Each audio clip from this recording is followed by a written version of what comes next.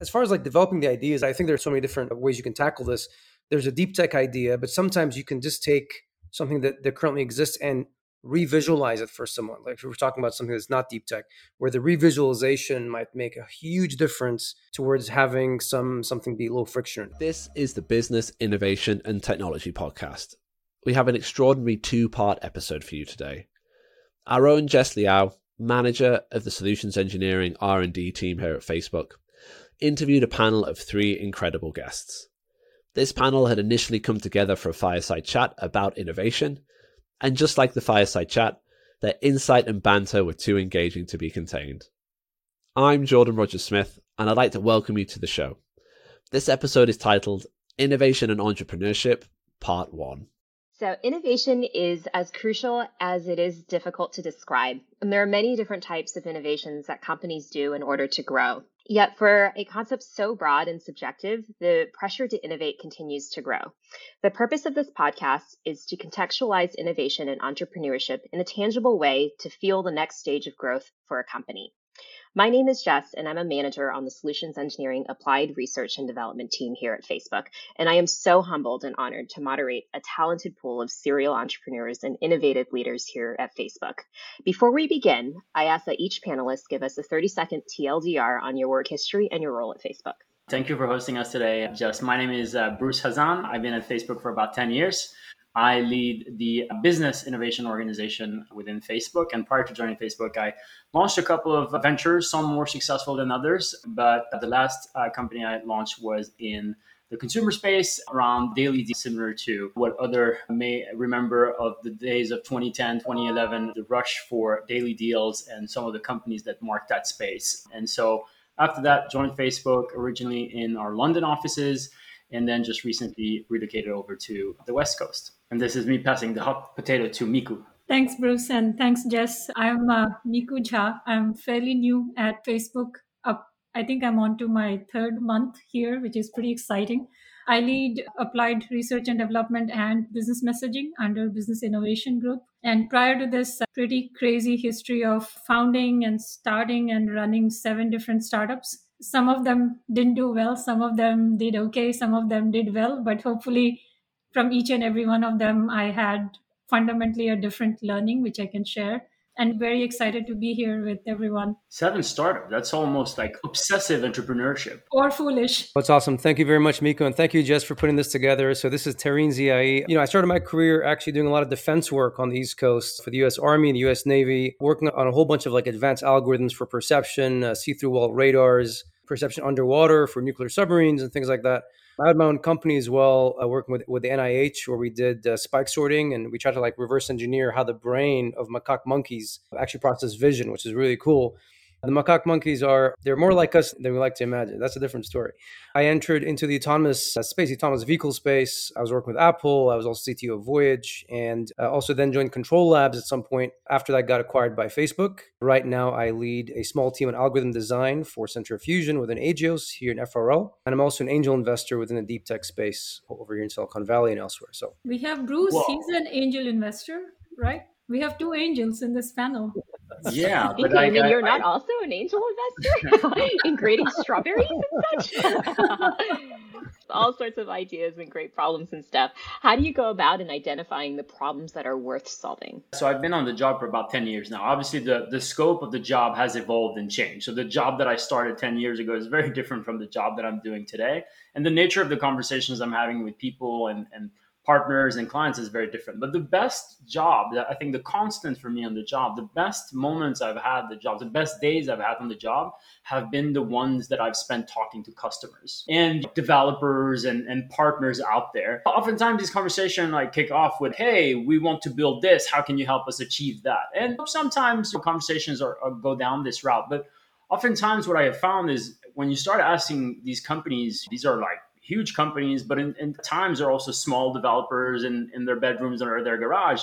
And you start asking them, why do you want to build this? That to me is like the substance that you get to. And the best insights that I've been able to get exposure to over the past decade is people telling you about the ambitions they have for their business, what they're trying to achieve, how they want to grow, and and the impact that they want to have on the world. And when they start sharing that, you can start relating to what they're trying to achieve, like the impact that they want to have on the world and so on. And to me, I've always been more interested in hearing about like problems than ideas, because at Facebook we have very creative people. God knows our teams are made up of very brilliant individual minds. Ever foresee a world where we can't solve a challenge or a problem, but getting to a point where we actually talk about problems that are going to be meaningful, not just to one or two or three clients around the world, but hundreds of thousands, a million entrepreneurs, small and medium businesses, large organizations. That's actually quite hard. And so to me, I think identifying problems worth solving often starts with talking to end clients or developers and hearing their view of the world. And if we're able to reconcile the way they look at the world and where we're at, I think that's where value is being created. That's been the constant in my job day in since the first day. And just up until a few weeks ago, talking to a small and medium business here in Los Angeles selling mid-century furniture and hearing about how they're selling online. They have a huge factory, and yet their biggest vector for sales today is selling online. And so fascinating to hear about these insights that at the surface may not seem like much, but yet translate needs that many clients and organizations around the world have. And it's really amazing, Bruce, what you have shared, because what you have picked up intuitively, it took me 3 startups to get to that conclusion. Initially, when I used to think of an idea, it was just one thing, how cool it is on my own coolness scale. And then I'll go ahead and build it. And if it's so awesome, why wouldn't they take it? After 3, I realized I had to change my approach. Went back to do the business school, assuming that I learned something there. I didn't really learn much. So then I did another one. But in the process now, to Bruce's point, I really understand how important it is to have that business centricity or customer centricity at the very early stage of what you're thinking and trying to do. And there's this notion, maybe more so in the Valley, that if I share this with business or partner or other entrepreneurs, they're going to steal my idea. Nobody wants to steal your idea. Everybody has their own idea. Go build it. No one wants to do what you want to do because they are obsessed about something else. So that was a big misnomer on why I wouldn't vet and validate in my early phases. So I changed that. Overall, I think there are 2 aspects now which I hold it as a goal when I'm thinking of something. One is, how big is the problem? Are we really impacting millions and billions of people, or a certain aspect in a positive way? Because if it is big enough, then even if you deliver a small chunk, I think that's really, really. And second, is it feasible to solve? Can you come up with a radical solution, some kind of projection that you can solve it? The best ideas are the ones where the problem is big enough, but at the same time, the technical feasibility lies somewhere between, yes, I can solve it, and it's a pure science fiction. So if you are somewhere on that gray scale, then I think those are truly the powerful ones, which at least for me, I think that's how I would pick the problem spaces.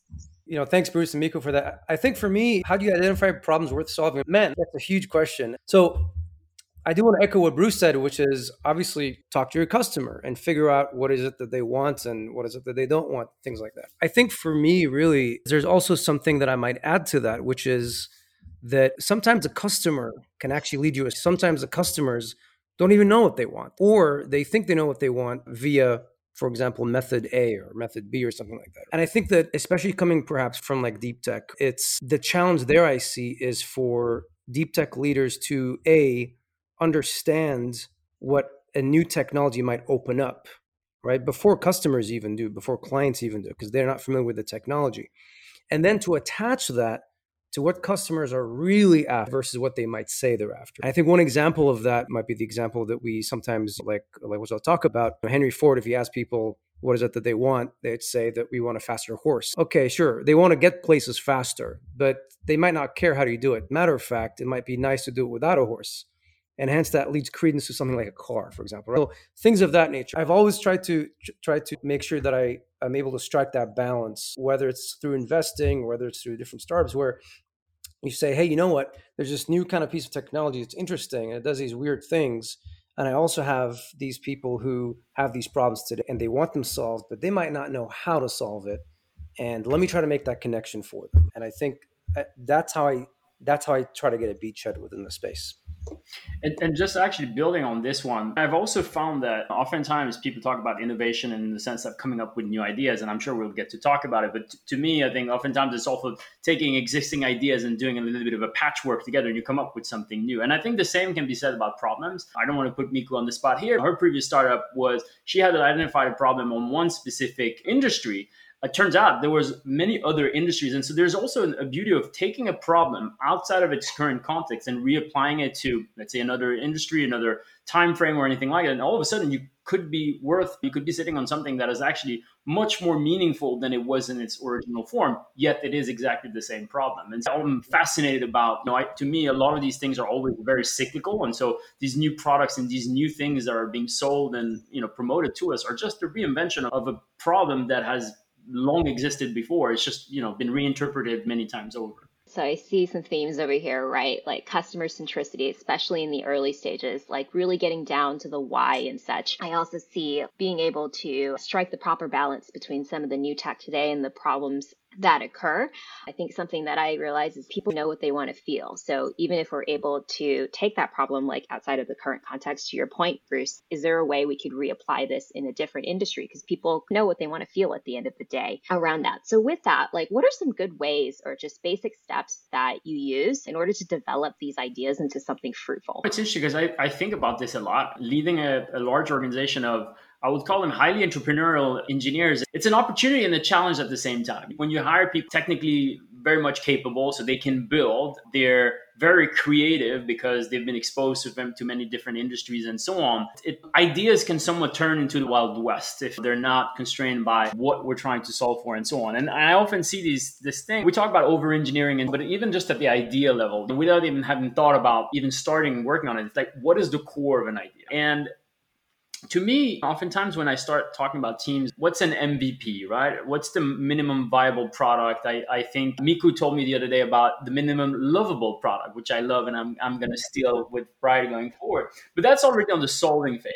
And there is this, for our viewers who wouldn't have gathered this far, so in the episode, I'm originally French. And so there's this French writer who I very much like. He's called Antoine de Saint-Exupéry. And so he has this quote. He wrote this quote many decades ago, centuries ago, I would be tempted to say, which is that perfection is not achieved when there's nothing more to add, but when there's no more to remove, or so to say. And so I think the same could be applied to an idea. And what's in the context of a company like Facebook operating at the scale that we're at, we could come up with an idea and many other ideas that surround the idea that in our own perception makes the idea better and so on. But then what is the core of the idea? The one that's going to help us identify if we're onto something. And so oftentimes I encourage my teams to think about, take that idea that is not yet fully formed, but that you think is really going to be making the difference for what it is that we're trying to solve.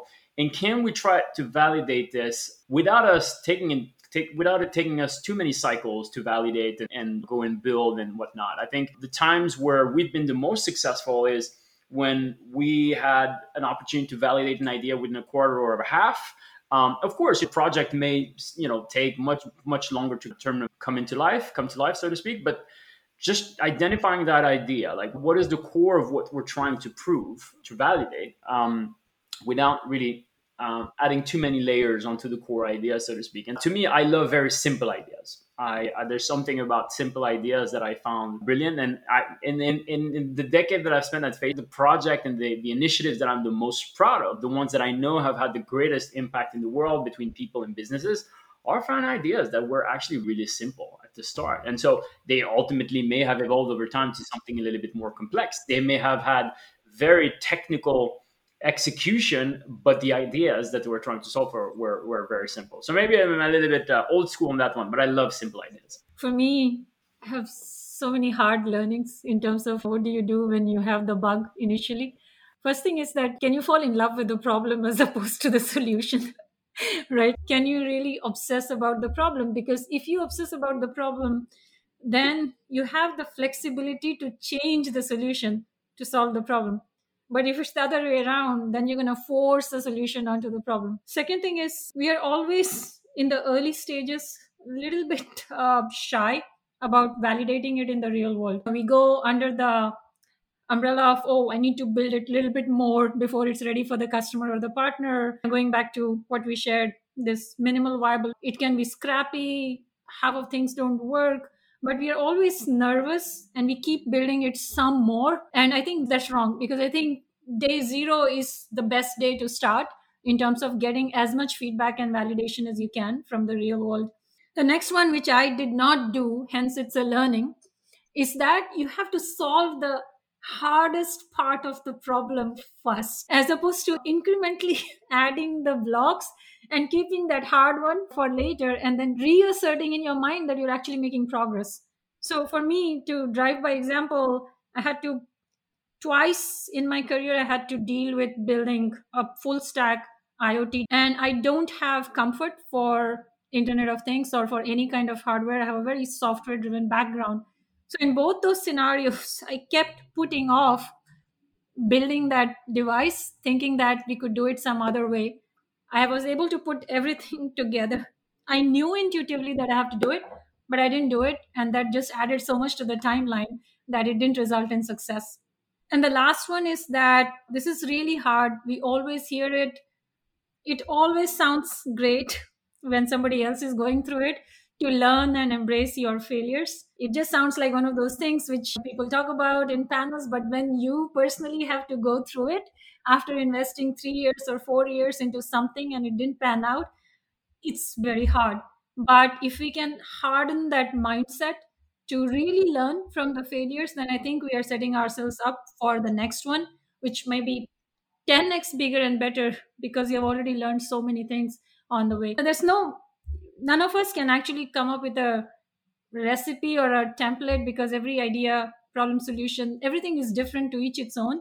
But there is a mindset, and that mindset can maybe just improve the odds of success. And this is along the lines of sharing some of those mindsets. Yeah, thanks, Miko. I actually love what you said about fall in love with the problem, not the solution. That is gold. And I think this can be applied to so many different avenues, right? To be honest, based on what I've seen just over 20 years, I think the biggest thing, guys, is allowing people and allowing organizations to make U-turns. Because what I've seen is that more often than not, in the ideation phase, something gets locked in, people think, okay, we're going to invest in this. And then you figure out, because you're on the frontier, you don't know the answer, you know the question, but you might not know the answer. And things don't work out for reasons, because maybe the technology doesn't work out, maybe the business model was not correct. That's fine. But what I've seen is a reluctance to make U-turn. And when we don't allow ourselves to make U-turns organizationally, individually, you get stuck now with this zombie entity, in a sense, just like looking for problems. And it just eventually will die out, because reality is going to hit it. So one part of the process that I would love to see, just as a society, that we take on is, it's easy to come up with ideas. I have ideas, you have ideas, we all have ideas. But we should make sure that the processes there are such that they allow U-turns to happen, where in a week, in a month, in a quarter, for example, we mentioned a quarter, yeah, great. Let's come back and be like, this is actually a huge mistake. This is why. Here is actually something else I think we should have done. Let's try that instead. And there should almost be no inertia for that, or kind of thing. So that's perhaps one thing that I might add. Development, as far as developing the ideas, I think that, like Bruce said, I think there's so many different ways you can tackle this. There's a deep tech idea, but sometimes you can just take something that currently exists and revisualize it for someone. Like if we're talking about something that's not deep tech, where the revisualization might make a huge difference towards having something be low friction or not. And I know a bunch of startups who work on that, for example, where they just take existing data off and they just revisualize it for you. And now patterns start to pop up and everything like that. That's of huge value. So I think that one thing that I've told folks in the past with different organizations, I say, if you have an idea, that's great. I know you're invested in it if you can be bothered to write one page, like a one-pager about it, and really dig into it. And if you can't be bothered to do that, then it's probably not worth investing in. But if you can do that, and you're really hitting me over the head with and saying, here's something I think we should do and here's why, then I think then you have my attention. So that's how I might start. But the U-turn is very important. We have to have the process for U-turns. I love your U-turn point, because I remember in a completely different industry, one of the most successful hedge fund managers, probably universally, his quote when he was asked, why are you so successful? He said, I put my trade. The moment I think it's wrong, I take a U-turn. and then double down and invest 10x in my position. Yeah, that's right. The only reason I'm successful because I'm the fastest to do a U-turn. Because you adapted. Yeah, that's right. Exactly. And it's funny talking about U-turns, because I think to be able to make a U-turn, you need to realize that you're not going in the right direction. And I think that's also something I wanted to add here is like to take an idea and turn it into something tangible, you also need help and partners along the way that are going to help you validate the thing. And so we often talk about soundboards also, but it's almost, I have found, it's good to have this person who will poke holes in it in the most positive way, but we're not going to nod at you. Yeah, that's a wonderful idea. That's a great product, but also keep you, one, accountable about the problem, the idea you're trying to solve, but also that you're actually in the process of turning it into something. And then also have the honesty to tell you, hey man, this is not going anywhere. Time to make a U-turn, right? Or a pivot. And so I think oftentimes I have seen that to be a creativity killer, to the solitude, the fortress of solitude almost, is like you and your ideas and being stuck on that. I have found to be the ideation killer in entrepreneurship, and building the relationships and partnerships along the way is crucial. I love it. Obsessing over the problems, picking the hardest problem to solve first, being able to maybe make that U-turn, make that tough call. You can repivot and such and revisualize. Sometimes you just need to be able to see the mountain in like a different lens and such.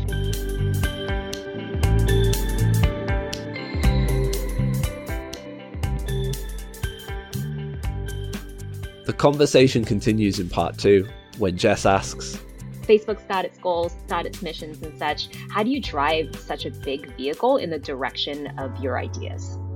If you enjoyed today's episode, be sure to subscribe and give us a 5-star review.